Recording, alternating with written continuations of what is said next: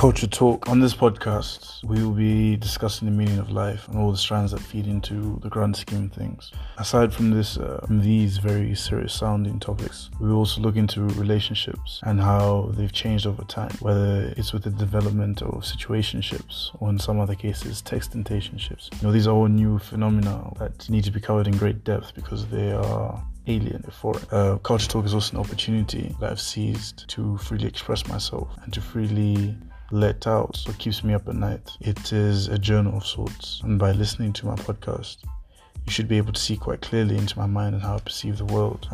Everyone needs a space or an outlet in which they can vent, the things that they keep compressed or suppressed rather inside themselves. Because I think it's obvious that everyone has more conversations in their head with different amounts of people than they do externally. You think more than you say, and you say what you say depending on who you're with. The saying, my personality is who I am and my attitude depends on who you are. So depending on who you are, I'll show different aspects of myself. The Japanese have a philosophy of three faces, an ancient philosophy, and they believe with these three faces, which with each layer depends on the gradation of comfort that person feels with you. So three faces, let's uncover them. The first face is obviously your face. That's the face you look at in the mirror every day. It's the face you wake up to. That's the face with all your insecurities, all your unfathomable. Your second face is the face you show to your friends and your family. Third face is what you show the exterior world, the world unknown, the world that doesn't know you, those people that come into contact with you for the first person. And as you get to know people, that you show them your inner faces, you show them your inner feelings, your inner thoughts. As they come closer to you, they can see right through the layers. Like an onion, as you cut it, you get closer to the core. But as you get into the core, you have to remove layers, layer by layer. And that's what conversations are like, essentially. People are puzzles and you're ultimately trying to figure them out. If you imagine a Rubik's Cube, you're always having to twist and turn or play games and enjoy it because you're trying to figure out what makes this person tick. How can I get this person to listen to me or be on my side, or what can I do to get them in my favor, to get what I want from them? Whether you're in the workplace, you are looking to be the best version perceivable to your workmates and your boss. Not necessarily the best version of yourself, but you want them to envision you as the best version of whatever they think you are. And that's why first impressions are so important, because in the first impression, people get a reading, they get a temperature of what you're really like. And I think, as a person who likes to socialize and a conversationalist, that it's quite interesting how much a first impression goes into shaping your life, because I believe in the butterfly effect. You never know whether it's with a rude remark or a kind compliment, how you can shapeshift someone's whole day. You can alter their mood, you can shift their perceptions of life. You see, imagine you're in a grocery store and you say you're shopping for fruits. You've been sent on an errand by your mother and you're shopping for fruits, and say you're listening to music or you're playing FIFA beforehand, so you're kind of upset that your mom has detracted you from, or rather redacted you from, the activity you were doing. So instead of pleasure, you're feeling pain, or seemingly pain, because it's drawing you away from what you found is pleasurable. But anyway, she sends you on an errand. You're in a sour mood, turn on your music, whatever, you drive, come out your house, you reverse, you turn, you go down the road, you're in the traffic light. Now you're absent-minded. All you're thinking about is, I'd rather not be here, I'd rather not be doing this. Now in that absenteeism of your mind, you're totally blank. Anything can happen to you at that point because you're vulnerable, you're stuck on the feeling. And say you get to the grocery store safe and sound, and then the cashier is also having a bad day, so you ask a question, she answers you brashly, you retaliate, you comment back, and she's obviously taken aback because there's a bit of pushback and there's a bit of hostility between the two of you. Now one little thing has built up and you've almost reached a point of eruption, because you being sent on that errand was a tremor, and you going into that traffic was then again another tremor. You listening to the ads or the terrible DJs speaking over the music was again a tremor. You got to the store, they didn't have what you were looking for, you called the person, they'd ask you to go and look again. This then built up until the point of a volcanic eruption. And this is the butterfly effect in essence, because what the butterfly effect suggests is that little things add up, little things make a difference. A compliment can go a long way. Complimenting someone's smile, someone's swag, someone's style of dress, someone's car, someone's vibe, someone's energy can really uplift the mood, and you can never know who you're helping. That could be a future employer, a future promoter, future business partner, life partner, work partner, future friend. And I think basically what I'm trying to say is be nice to people, because people do have a lot of shit going on in their lives, and you never know who you're talking to or what they're dealing with. Loss, grievances, betrayals, they occur all the time, and you being rude or being inconsiderate of a person can just deteriorate their mood or their psyche even further, can be harmful to them. Also want to speak briefly on pressure to be perfect. You see, on Culture Kun, we're going to have various many guests, some school students, some middle-aged people, some old people, but mainly me. And so a lot of the time you hear me venting and I'll go off on tangents, so please forgive me, but you catch my drift. But anyway, we're talking about pressure to be perfect. I feel that in my generation there is this insurmountable amount of pressure placed on our shoulders from a young age, because you always want to be the best, you always want to be the hungriest, the most fierce, but then the coolest, the calmest, the hottest, the flashiest, the most talked about, the most popular. And there's a lot of paradoxes, because how are you going to be the hottest and the coolest at the same time? How are you going to be the perfect straight A student? You're going to try and balance your work and social life, so you have to be perfect in school but then also be perfect in social settings. So you want to smile and wave at your teachers but then also smile and wave at people who you don't care about. You buy clothes and jewelry to show off people who you couldn't care less about. You talk to certain people, you dress a certain way, you move a certain way to impress those who couldn't care less about you, those who couldn't even give you the time of day. And I think social media has probably had the largest impact on this, because it's constant. You're constantly being fed this garbage of be plastic, be fake, be superficial, be artificial, and you're not being intentional with your values, your principles, your intentions in life. You're almost living a life that isn't yours. You're not being you. And in following this portrayal, you are going off your life journey, your purpose. Everyone's got their own unique purpose in life, and with that comes its own trials and tribulations. Now, in order for you to find your purpose, you obviously have to overcome certain hurdles and overcome certain challenges which are personal to you, whether that's to do with loss or to do with betrayal or to do with defeat, whether it's in the sport. We learn a lot more in times of need than we do in times of abundance, because when you have a scarcity mindset, you realize what's truly important to you and who's really down for you. Like, i.e., if you're in a rugby team and you lose a match and your fans insult you this way, you bring you down, you're terrible, you're garbage, you're trash. But when you win, they're all joyous and victorious and valiant and gallant and ecstatic. And I think it's important to keep the same energy in your wins, in your losses, in your draws, in your setbacks, in your breakthroughs, because what you learn is that if you're able to stay neutral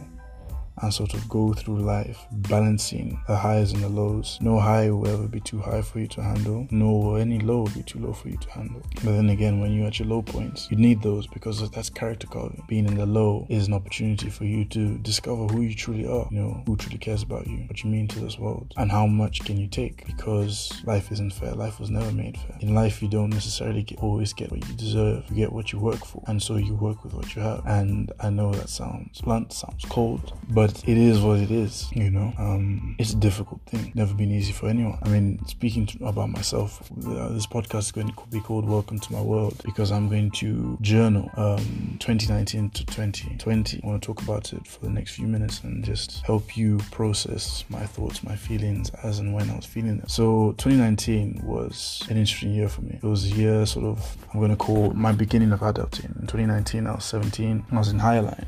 Now, at my school, you had all these sort of archaic names for your year groups. So year 9 was lower grammar, year 10 was grammar, year 11 syntax, year 12 poetry, and year 13 rhetoric. And the significance of these names is you were taught these stages. At each stage, you were taught the name of your year group. So what I mean by you were taught the name of your year group, as in when you were in lower grammar, you were taught basics grammar of whether it's Old English, Latin, or Greek. And then in grammar, you were in the higher end of grammar of Latin, Greek, or the classic languages. Then you progress further, you learn the syntax, then eventually you learn poetry, and then rhetoric was when you learned how to speak publicly and debate and hold your own in conversation or conflict.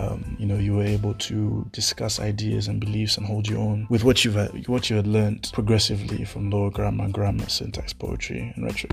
Anyway, that's besides the point. So 2019, I was in poetry. The start of 2019 was January, obviously, but we started the year, for me, 2019 realistically started probably September when I entered poetry, and poetry was happy days. I was loving it. I was living life. I had come off my GCSEs, which weren't too bad, so okay. And from my GCSEs was now the transition to A-levels, big things, very serious. So from on that wavelength, I was high, I was ecstatic, I was living life, I was enjoying it, because at that point in my life, I thought to myself, I was like, I won't speak for what the school, the teachers, my parents, and my friends thought, but my self-confidence and my self self-assurance was extremely high because I had been in the rugby team, which I'd worked hard for like each year, because it just meant so much to me to be able to play with my brothers in arms, my friends. You know, we'd train, we'd sweat, we'd get muddy, we'd be rolling around in duck and goose shit and pushing machines, and you know, we weren't a terrible team, but we'd lose quite often. But yeah, we improved. You know, everyone got a bit bigger, the testosterone kicked in, people started to take things a lot more seriously. So poetry came in, and I was just a different person. I was a lot more chilled. I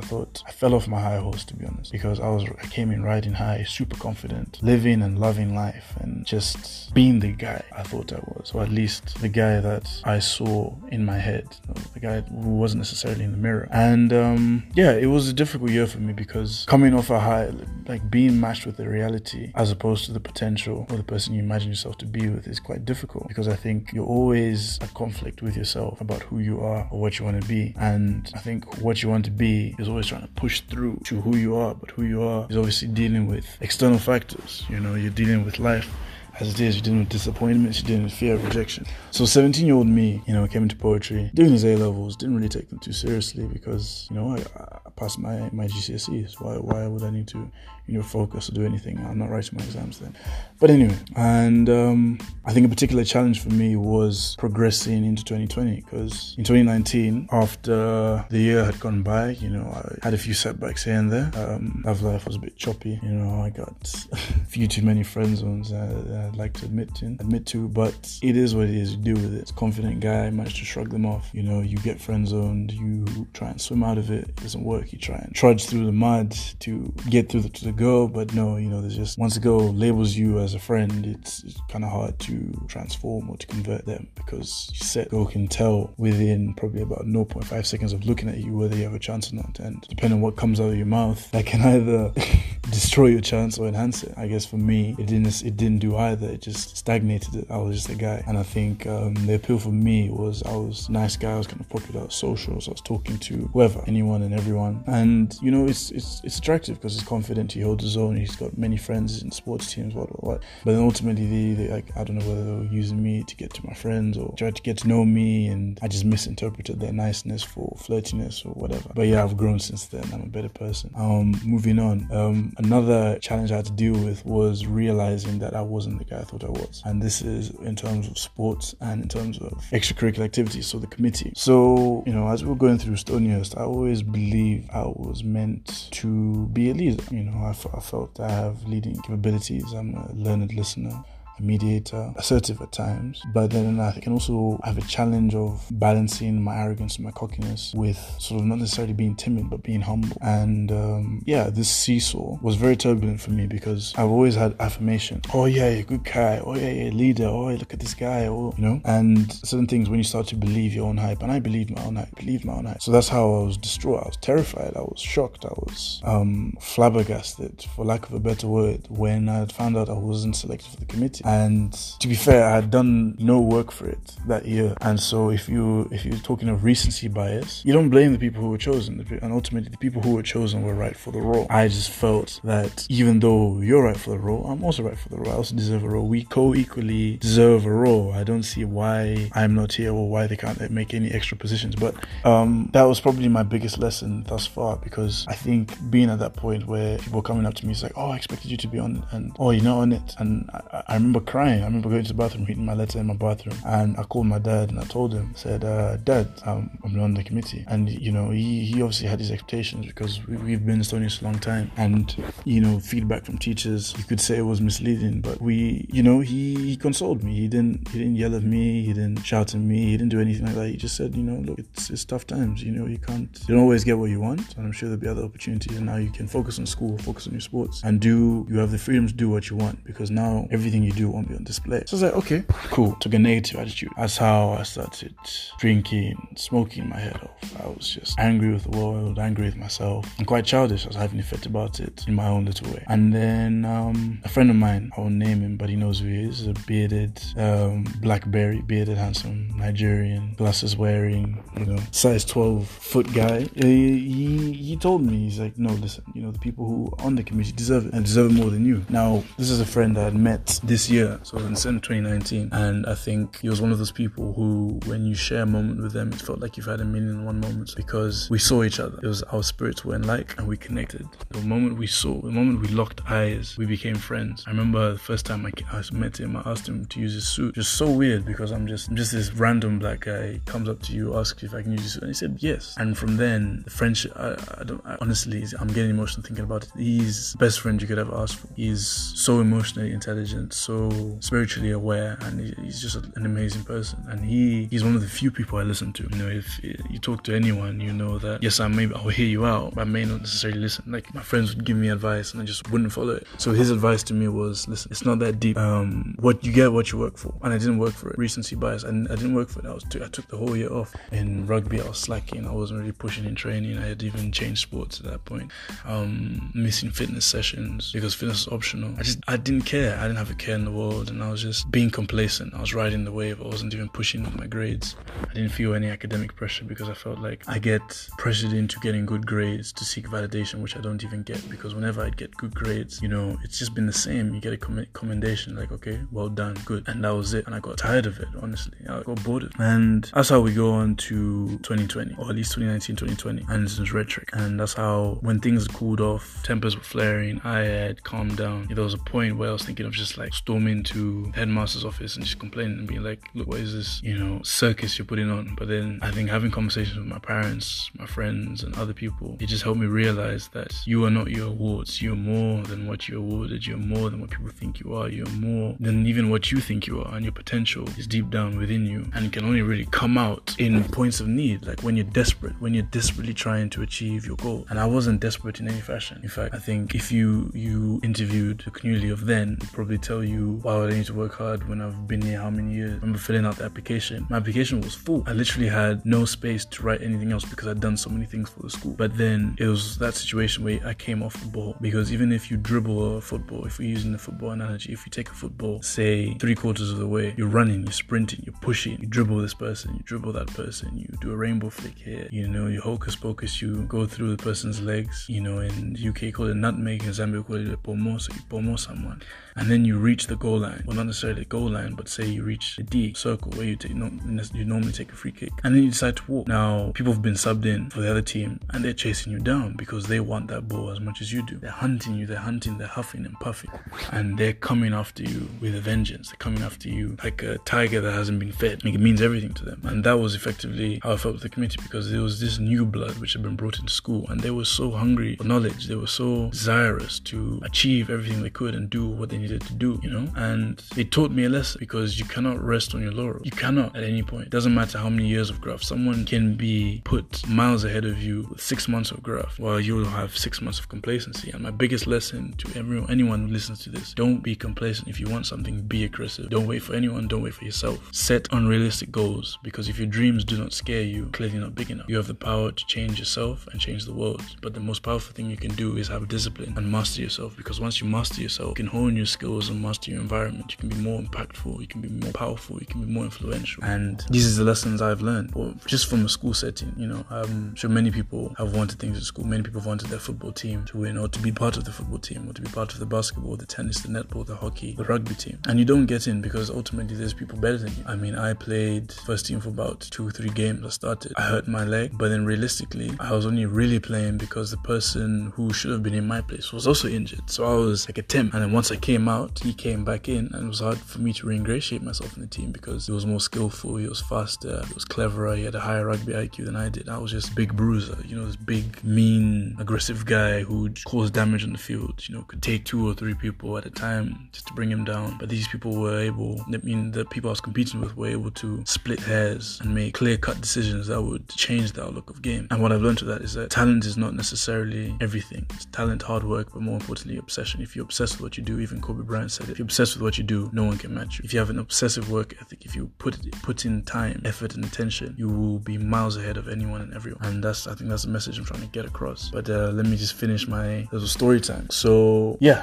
where was I? I was talking about committee disappointment. Yeah, and then rugby team disappointment. That was huge. So I played second team for about 4 or 5 games. I played first team for I think I started for 2 or 3 games. Then I got hurt in training because I was really unfit. I'd put on about 5 kg of muscle that summer. Well, not really muscle, but muscle and fat. So I was heavy, or at least heavier than I was last time. I'd been eating and lifting.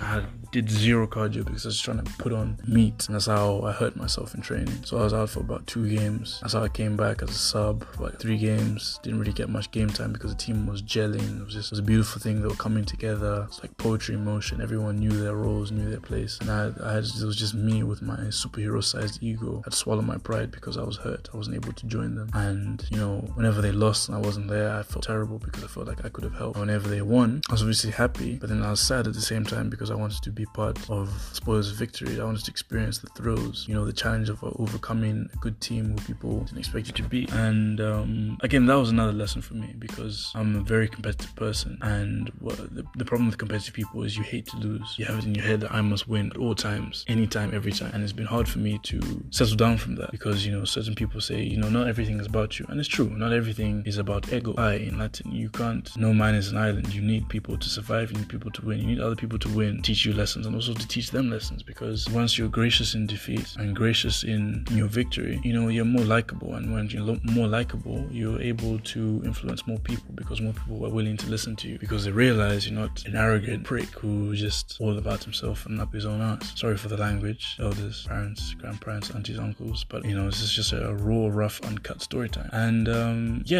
I fell off my high horse. I got friends on the lot, rejected by girls, accepted it. I felt rejected by my coach, even though it wasn't rejected. It's just the people were better than me, so it was hard for him to break it to me because I was obviously in the team, and it's also hard for me to understand because I'd worked so hard to get into the team, and now you're telling me I'm not good enough. And being told you're not good enough can be one of the most crushing things that could ever happen to you because you just don't want to be told that. You want that validation, whether it's from your friends, your family, your coach, your fellow players, your girls, whatever.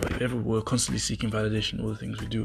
When you're grafting a girl, you're seeking her validation. Ultimately, there's that fear of rejection, and it holds you back. You pursue her, and if she doesn't like you, she doesn't like you. It's tough shit, you have to deal with that. That also plays a massive role in impacting your psyche. But I think what I'm trying to say with all these ramblings, all this ranting, is that life is made of peaks and troughs. At any point, you will either be in a peak or in a trough, or heading between either or. You may be in limbo. You'll be constantly fluctuating. Your minds, your thoughts, your feelings, they'll be shifting, they'll be altering, they'll be adapting to your current environment. And wherever you are, whenever you listen to this, listen well and listen good, as we say, Zam. Life is the biggest teacher. Experience can teach you more than any book, any video, any audio, any lesson. Life is full of lessons, and sometimes to keep teaching you the same lesson until you get it. I said get it on purpose because that's, for emphasis. It was teaching me humility. And I think that is the word I want to hang my hat on for this podcast, humility. Even if you've forgotten what else happened before, life has taught me humility in 2019, 2020. It was constantly teaching me humility because I thought I was too good. I thought I was the best. I thought I was a guy. And I wasn't. Simply wasn't. I wasn't as good as I thought I was. I could have been had I put in the work, but it didn't. So it taught me humility. It taught me humility with the committee. It taught me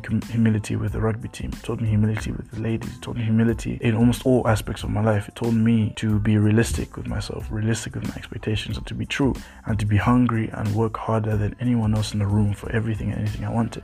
And what came out from that was that, Luke, Isabella again, Izzy, Adam, Alfie, Patrick, and all these other great leaders, these great captains, great friends of mine, I won the line competition because I wanted it so bad. I wanted a break from all these L's I was taking. I wanted the dub. And they can tell you themselves, I was obsessed. I'd be so upset if we lost or came second in any competition. Whether it was swimming, I was screaming and shouting the loudest. It was football, coach the boys, coach the girls, coach the juniors, coach the seniors, I was there. Basketball, we played and coached at the same time. Chess, we were there. Debating, we were there. Singing, drama, we did everything and anything in my power to win, to will the team to win. And World hadn't won in about 12 years. Now, anyone who's been in a school setting knows that once you have a pattern of losing, it's hard to break that pattern unless you have something revolutionary or astonishing happen. And not to big up myself, but I had a great team and a great supporting cast. They bought into my leadership style, and I am truly grateful because what that taught me is that hard work is worth it. Assistance is worth it. It all works out in the end if you put in the work, because ultimately luck is when opportunity meets preparation, and we were prepared. We met the opportunity with all the preparation. We were more prepared than all the other teams. We were more hungry than all the other teams, and we won. And I'm grateful for those lessons I was taught. I think had I not been forced to see that I wasn't the person I was hallucinating I wouldn't be who I am right now. I wouldn't have started the petition. I wouldn't have had this podcast. I wouldn't have been trying to lead in all aspects of my life and influence others and inspire others to do the same and to change their lives and to change the world and to let my light shine and set the world on fire. I wouldn't be where I am today without those L's. So take your L's, embrace them, meditate on them, and try and learn from them. Learn and improve. What you don't want to do is avoid L's. What you want to do is confront them head on. You confront your L. Even if it means starting a business and you know it's going to fail, at least start it to gain that experience, to learn a bit about that market, to learn a bit about your clientele, to learn a bit about yourself, your expertise or your lack thereof, and your ability to sell. This has been longer than you needed to be, but I think it was an essential chapter in my journal. I think I've been holding on to these thoughts for too long, and I'm sorry if I've kept you, if I've lost you, if I haven't captivated you, but this is me. This is raw, uncut Kun, cultured Kun. This is cultured Kun. No, it's not smooth talking Kun. This is cultured Kun, just a guy with a lot of his mind and a lot more in his heart. Speaking from experience, speaking from the trials and tribulations I've faced in my short lifespan, and speaking to help impact and change other people's lives. I hope this clip has been helpful. I've tried my best to encapsulate as much as I need to say, but it's quite a packed message. And